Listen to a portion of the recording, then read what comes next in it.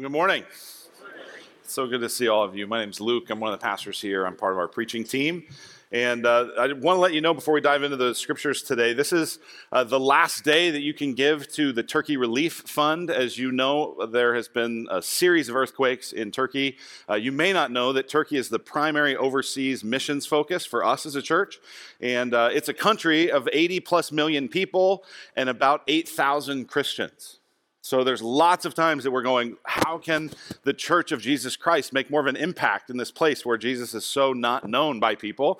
And one of the things that God uses often to help the witness of Christ is the response of Jesus' people in the midst of trouble. And so the Christians there that we're partnered with have asked us, hey, would you consider helping us with this project? So essentially what we're giving to is this Turkey Relief Fund. You can find the URL to that. You can give it to it on our website, and then we're going to give one big gift to them. What that's going to do is really two primary things. It's going to help us buy some tiny homes for there's over 1 million people displaced from their homes. It's crazy. The earthquake area is like the size of Florida. It's huge. So we're going to just do a little dent as much as we can, but for not very much money, we can actually get these tiny homes built and allow people to have a place to live.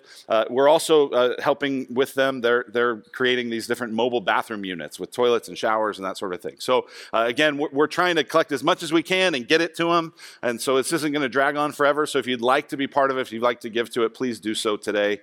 And we're eager for how the Lord will bless and will use that. So pray with me actually for our friends there. Lord, we pray that in the midst of a lot of pain and difficulty and trouble for our brothers and sisters in Turkey, God, that you would use this opportunity to allow them to do good works, to bless in a way that would make people see their good works and give glory to you, the one true God.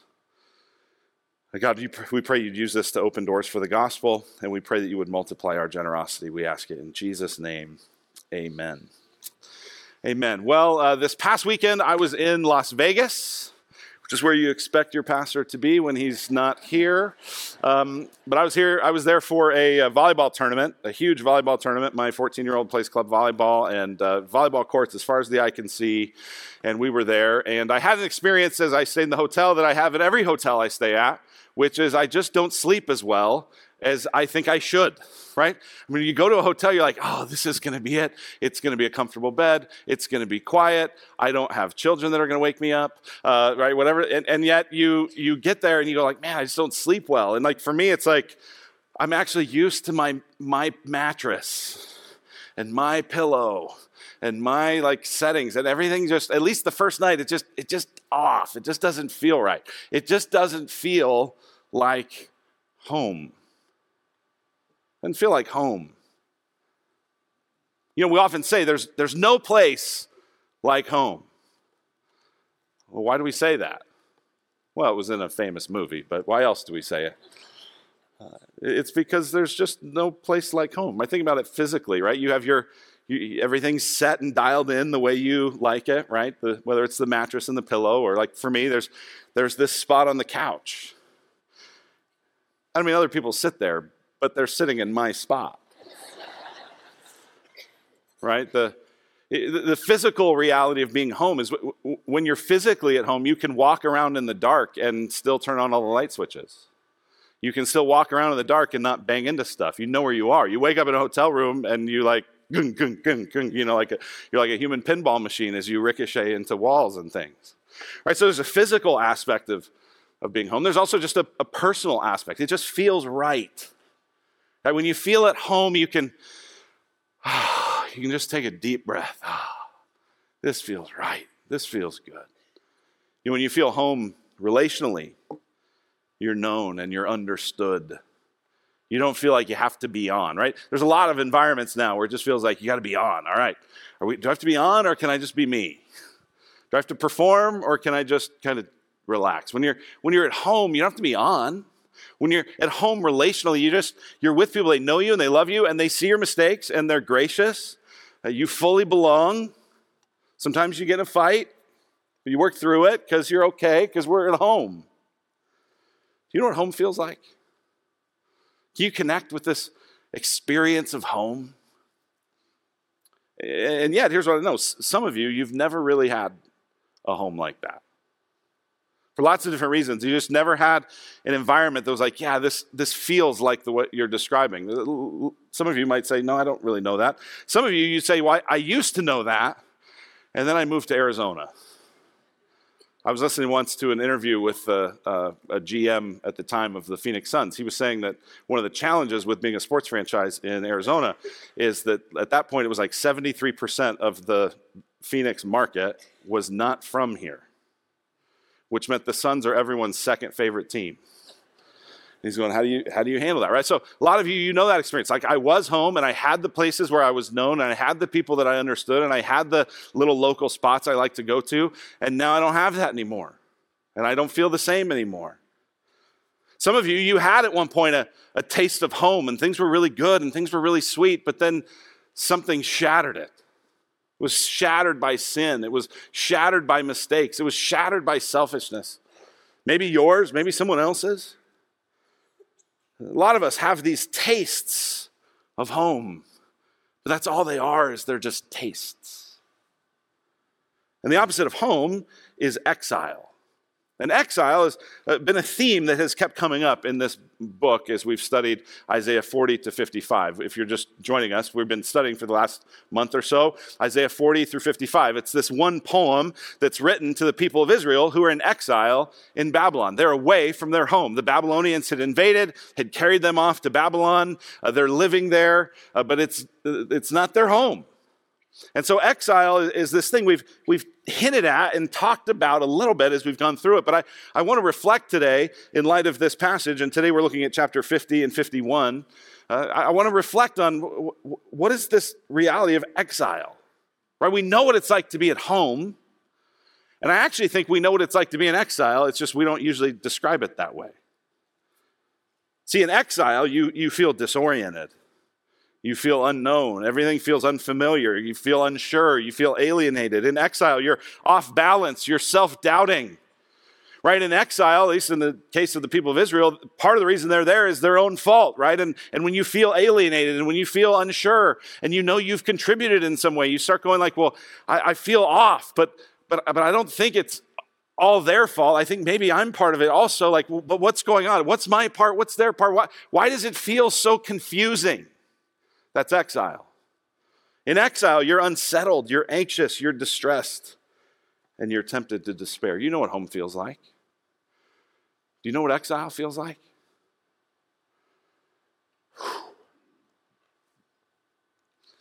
Israel's in exile in Babylon.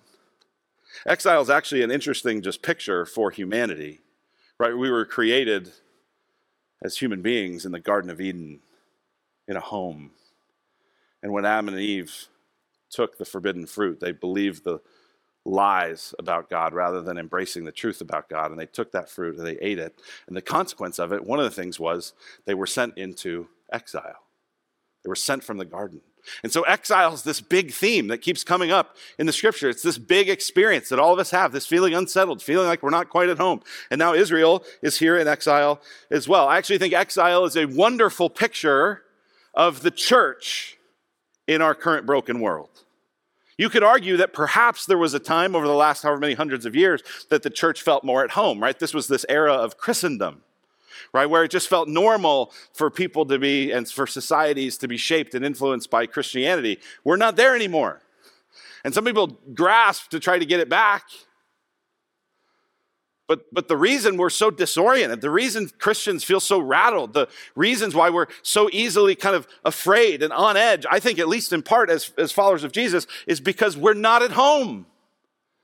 We're in exile. This is actually a better picture of our reality. We're Israel in exile. We're on edge. It's distressing. It's disorienting. It's confusing. It's alienated. It's like, this isn't the way I think things should be. Ding, ding, ding. You're right. Because we're in exile. Exile is a good picture for life in a broken and sinful world. But here's the challenge with exile. Is the longer you're in it, the more exile tempts you to disbelieve that God is good. The more exile tempts you and deceives you into thinking things about God and into thinking things about yourself and into thinking things about reality that just aren't true. And so if we're in exile, like these people are in exile, then we need to form some way to attack back, to fight back against the deceit that exile is giving us. And actually you see this happening over and over in this section of Isaiah. This is what we're going to look at today, is that there's a series of deceits, there's a series of lies, there's a series of temptations that Israel keeps bringing up, and God keeps having to go, no. You see it this way? No, here's the truth. And so, how do you keep trusting God in exile? You have to drown out the deceits of exile with the decisive declarations of God. That's what we're going to do today. We're going to contrast these deceits of exile with the declarations of God. That's what we're going to do. So if you have your Bible, make sure you open it. We're going to be looking at chapter 50 and chapter 51. Let me pray, and we'll look at the first of these three deceits. Father, we invite you now to come by your Spirit and to give us a taste of home, to give us a taste of heaven meeting earth. Lord, when Jesus taught his disciples to pray, let your kingdom come on earth as it is in heaven. Lord, that's actually a prayer for home. So God, we pray that you would give us a taste of home, that you would give us clarity and vision to think rightly, to not be deceived by the painful experience of exile, but to be grounded and rooted by the declarations of your word. We pray it in Jesus' name. Amen. So when you're in exile, the first deceit that you face is this. You think, God turned his back on me, and now it's too late. When exile wears on and you feel disoriented and you feel confused and you feel guilty and you feel messed up and you feel like things aren't going great, what inevitably is going to come into your mind is this thought, well, maybe God turned his back on me and maybe it's too late. Maybe God has let me go. Maybe God's abandoned me. Maybe God has sent me away. Maybe God doesn't want anything to do with me and there's nothing I can do about it. And here's what I want to tell you today. That's a lie. That's a lie. Now, that's a lie that the people of Israel have been saying along the way. Look at what they said back in Isaiah chapter 40, verse 27. Why do you say, O Jacob, and speak, O Israel, my way is hidden from the Lord, and my right is disregarded by my God? This is what they're saying. God, you don't get me. God, you don't see me. God, you're not for me. Isaiah 49:14. But Zion said, the Lord has forsaken me. My Lord has forgotten me. Are you in exile? You're in exile because of your own sin. You're in exile because of the sin around you. You're confused. You're disoriented. You're off balance. You stay there for very long. You're discouraged. You're weary. You're weak. You start to go, God, are you there? God, do you care? God, are you for me? And in the midst of that deceit, God's first declaration comes into play. And it's this: your sin got you here, but God's hand is not too short to redeem you. Your sin got you here, but God's hand is not too short to redeem you. Right? What got Adam and Eve exile into the garden or out of the garden was their sin. What got Israel exile into Babylon was their sin. What leaves us feeling like we're in exile so often is our sin. And that's what God is saying. He's saying, hey, your sin got you here, but this isn't the end. I'm not turning my back. My hand's not too short to save. Look at chapter 50. Verse 1 and 2. Thus says the Lord, where is your mother's certificate of divorce with which I sent her away? Or which of my creditors is it to whom I have sold you? The complaint that God's answering here is this idea that, well, God, you just sent us away. God, you just got rid of us. God, you just didn't want anything to do with us anymore. God, you just divorced us. God, you just sold us into slavery. God, maybe we just can't trust you. Maybe you're just not good. Maybe, God, you're the problem. Right? And when things start to unravel in your life, you first get mad at yourself. Why am I like this? Why did I let this happen? If only I had. And then eventually you start to get angry at God. God, how could you let? God, how come you? And God says, hey, you're looking for this certificate of divorce. I didn't give you one. You're looking for this, I've sold you away. No, I haven't. Here's what he says in the middle of verse 1. Behold, for your iniquities you were sold, and for your transgressions your mother was sent away. You got yourself here. You said, I want to worship like all the other nations. And that's what you did. And so I'm now letting you have what you want. right? You wanted life without me. You wanted life without home. Knock yourself out. You're here because you chose to get there. We sin by nature and we sin by choice. We make real decisions that have real consequences, and they really do lead to us eventually feeling alienated from God. It's interesting because we actually make the sinful choices we make because we think they'll make us feel better. We think they're actually a path toward home. Oh, if I could be in this relationship. Oh, if I could have that. Oh, if I could pursue this career. Oh, if these people esteem me. If, then I'd feel like I'm at home. And you get there and it maybe tastes like it for a little bit, but it isn't long before you go, wait a minute, this is not home either. And God says, hey, the reason you're here is because you sold yourself through your iniquities. But then look at what he says in verse 2. Why? When I came, was there no man? Why, when I called, was there no one to answer? Is my hand shortened that it cannot redeem? Or have I no power to deliver? In baseball, when I was growing up, we would, guys that couldn't quite reach the ball, we'd say, oh, it's just because he has T-Rex arms. Oh, he can't quite catch it. He's got T-Rex arms. And here's what I want to tell you today. God doesn't have T-Rex arms. His hands are big. Look at what he says. Is my hand shortened that it cannot redeem? No, he's got long arms. He's got big hands. Something happens to me almost every week. And it's one of the few moments in life where I really feel useful and amazing and important. It happens every week. I've got a family of people with small hands. And they will often hand me the jar. Dad, honey, can you open this? I sure can. Right? And sometimes I can't always get it, but I go, oh, just hang in there, right? And, this is what God's saying. Do you think you have locked yourself in this jar that can't be opened? Do you think my hand is not capable of doing this? No. Yes, you're in trouble. Yes, you're in exile. Yes, this is a bad thing. But I haven't forgotten you. I'm not done with you. Listen, look up here, every eyeball. You cannot out-sin God's grace. You can't do it. His arm is not too short to save. His hand is not too small. Yes, you might be in exile. Yes, you might have turned your back. Yes, you might be in this place of confusion. Turn back to the Lord. He'll welcome you. He'll receive you. Look what he says in the next chapter in Isaiah 51, beginning in verse 9. This is describing this arm of the Lord. Awake, awake, put on strength, O arm of the Lord. Awake, as in days of old, the generations of long ago. Was it not you who cut Rahab into pieces, who pierced the dragon? Was it not you who dried up the sea, the waters of the great deep, who made the depths of the sea a way for the redeemed to pass over? God, wasn't it you who parted the seas and let Israel pass? Yes, it was. Verse 11, and the ransomed of the Lord shall return and come to Zion with singing. Everlasting joy shall be upon their heads. They shall obtain gladness and joy, and sorrow and sighing shall flee away. I am he who comforts you. Who are you that you are afraid of man who dies, of the Son of Man who is made like grass, and have forgotten the Lord your Maker, who stretched out the heavens and laid the foundations of the earth? And you fear continually all the day because of the wrath of the oppressor when he sets himself to destroy? And where is the wrath of the oppressor? He who is bowed down shall speedily be released. He shall not die and shall go down to the pit, neither shall his bread be lacking. I am the Lord your God, who stirs up the sea so that its waves roar. And the Lord of hosts is his name, and I have put my words in your mouth and covered you in the shadow of my hand. By the way, did I mention my hand is huge, God says.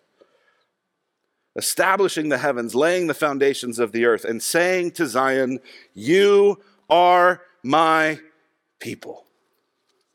In these moments of exile, you're going to be tempted to say, God, you've turned your back on me. You don't want me. God, you've forsaken me. It's too late. And God says, no. Turn around. Because my arm's not too short to save, and my hand's not too small to save. And if you will come to me, I will gladly welcome you home. Come to me. Turn to me. You can't out-sin my grace. You are my people. The second deceit that hits us in seasons of exile is this: it will never get better. I'm permanently in the desert. This desert language is familiar to us. It's the language that's used in chapter 51, verse 3, where it says, the Lord comforts Zion. He comforts all her waste places and makes her wilderness like Eden. There's this reality when you're in exile that you feel like you're in a wasteland. You feel like you're in a desert. Now, here's the fun thing in Arizona. We actually know what this feels like. Like generally you live in the desert, but you actually go out in the desert. And I've been to Israel, and the wilderness of Israel is not very different from the wilderness here.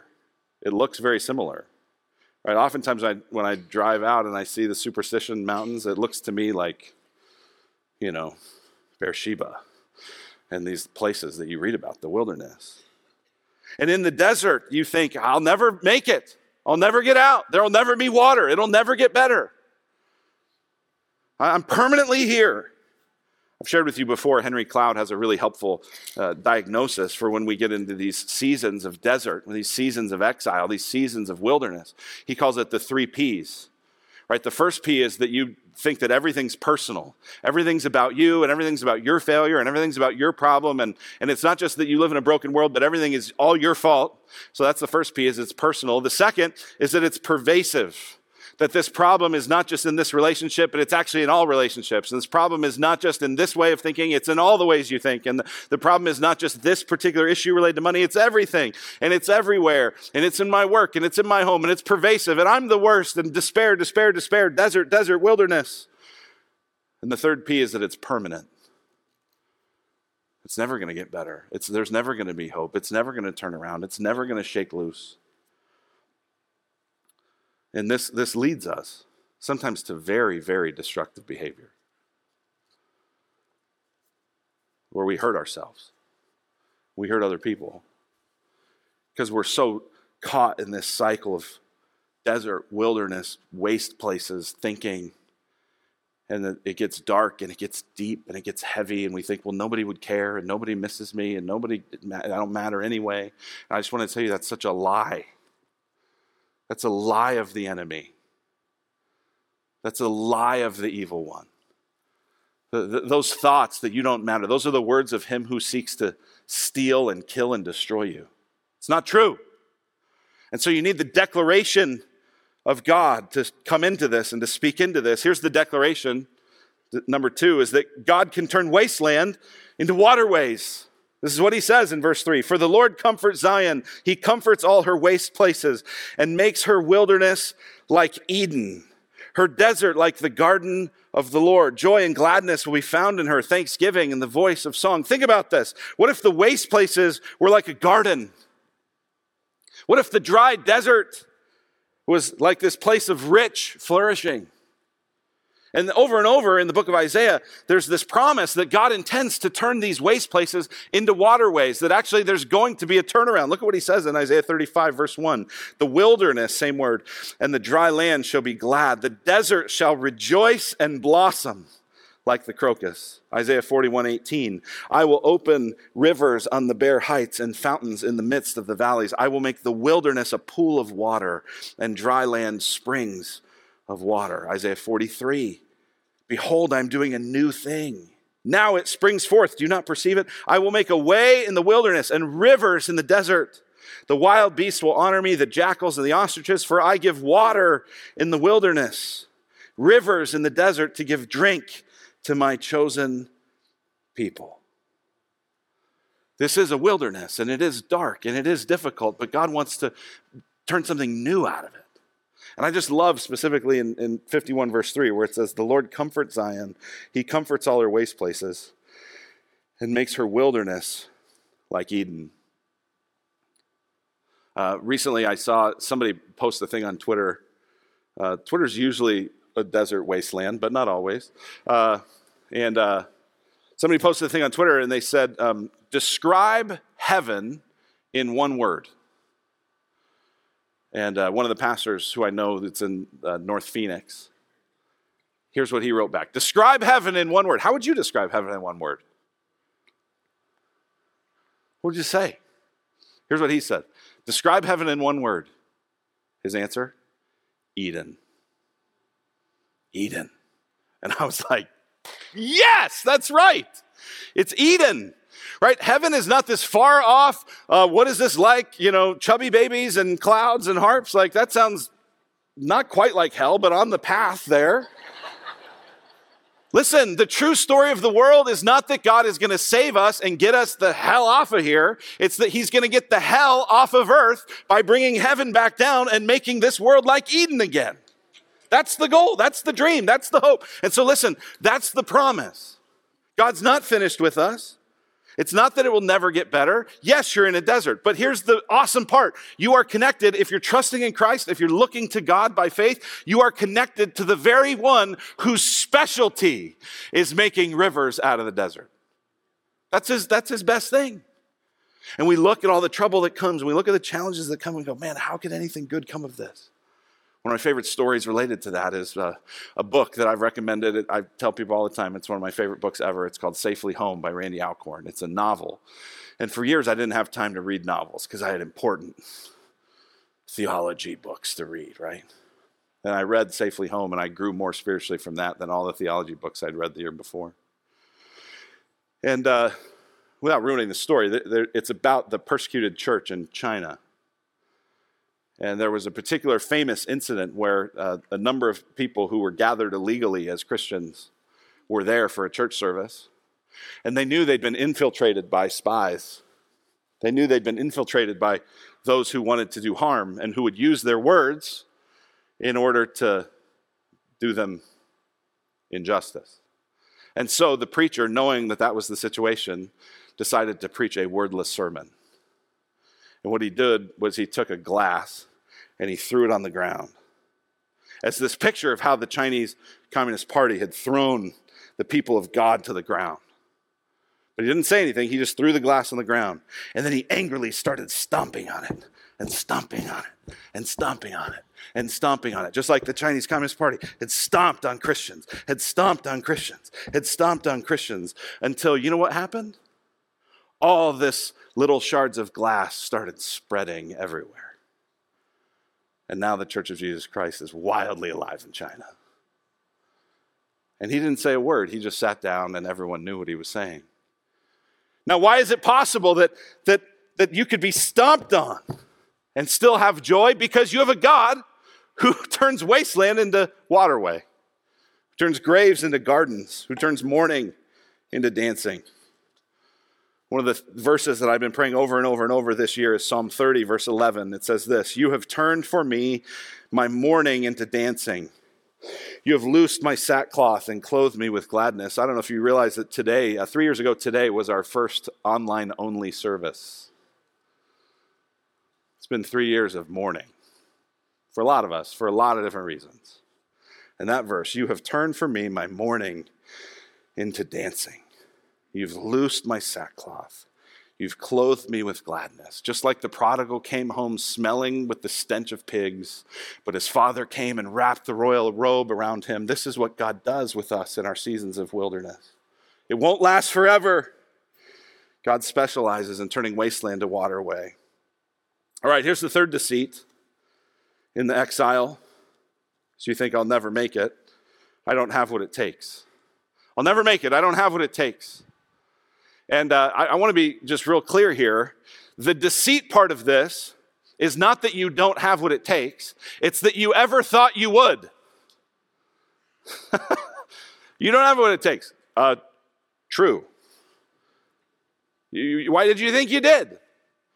Right? If you're on your own, if it's only you, and you have to get yourself out of this mess that you've partly got yourself into and that others have contributed to, if you're here and this is it's all on you,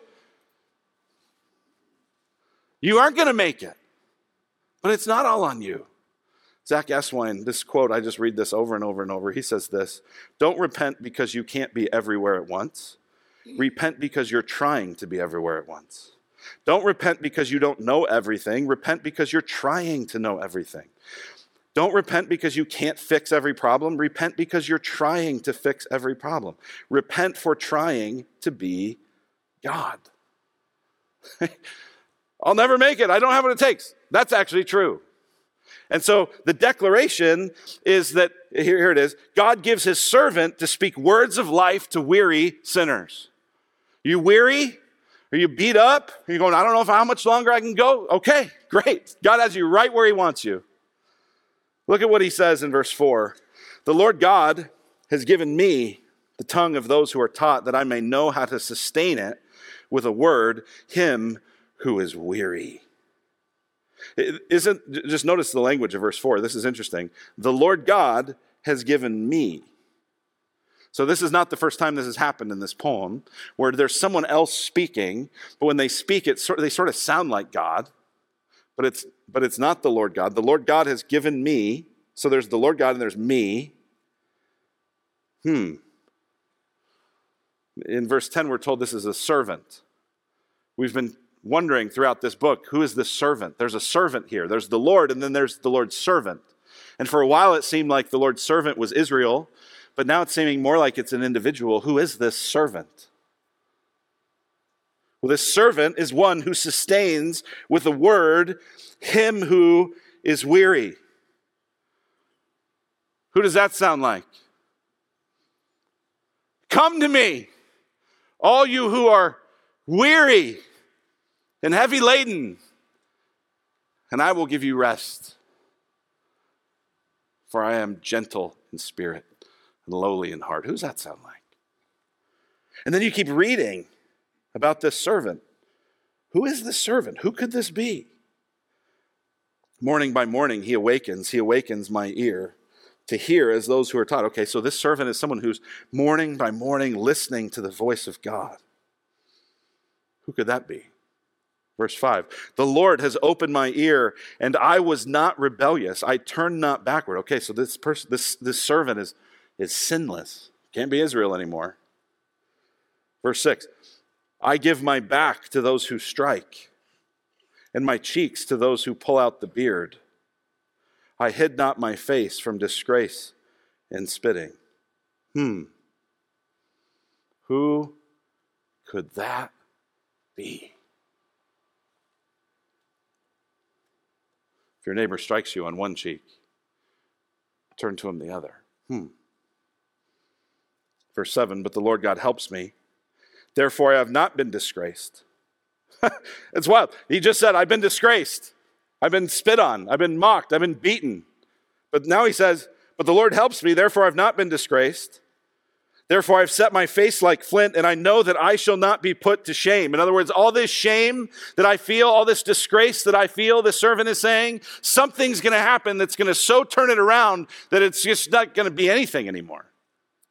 Verse 8, he who vindicates me is near. Who will contend with me? Let us stand up together. Who is my adversary? Let him come near to me. Behold, the Lord God helps me. Who will declare me guilty? Who is this servant? I mean, goodness gracious. He's standing going, are you going to you can't convict me of sin. Behold, all of them will wear out like a garment. The moth will eat them up. Who among you fears the Lord and obeys the voice of his servant? So this servant should actually be obeyed.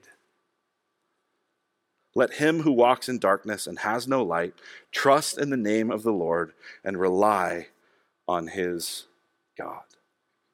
Who could this servant be? Well, we'll learn more next week about this servant, but it's not hard to figure out that Jesus, who's a friend of sinners, checks a lot of these boxes. And so if you're weary today, if you're confused and unsettled and beat up, maybe your sins contributed to it. Maybe the sin of others has contributed to it. Whatever the case may be, you have one in Jesus who will speak to you words of life when you're weary, who will be a place of healing and a place of forgiveness and a place of rest. Jesus gathered together with those teachers of the law, and this woman who was caught in adultery came. Who knows what happened to the husband or the man? Jesus wrote in the dirt. Wouldn't you like to see what he wrote in the dirt? I don't know what he wrote in the dirt, but I know what he said to her. And what he said to them is, let he who has no sin cast the first stone. They didn't. And though he could have cast the stone, he didn't. because he's gentle and he's lowly in heart. This is our God. And until this weary world is renewed, it will never be fully home. So we look to Jesus, the one who frees us from exile and puts home in our hearts and gives us a taste of the kingdom here and now. So that's how we're going to close this sermon together, is by celebrating the Lord's Supper. Is we're going to celebrate this reality that Jesus Christ came into the world to save sinners, and he gave up his body and he gave up his blood so that we could be brought to the Father and welcomed home, so that we could trade in our filthy, dirty pig robes and instead get his robes of righteousness and his robes of blessing and his robes of grace. So the communion elements are in the seats there in front of you. If you're in the front row, they're underneath your seat. We'd love you to grab those.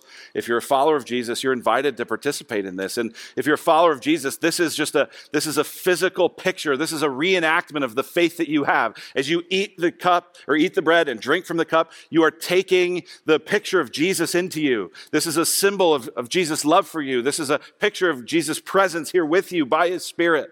So if you're a follower of Jesus, this is a time to be refreshed from your weariness. This is a time to get a taste of home from the one who made you. If you're not a follower of Christ, man, I'm so glad you're here. Just watch, look in, listen in as we declare that we do not have what it takes, but that Jesus does. Kids, you follow the direction of your parents or your guardians as to whether you should participate in communion. I want to give you just a moment to pray and to pause, to reflect on why the Lord has been good to you, why he's satisfying to you, and then we'll eat and drink together.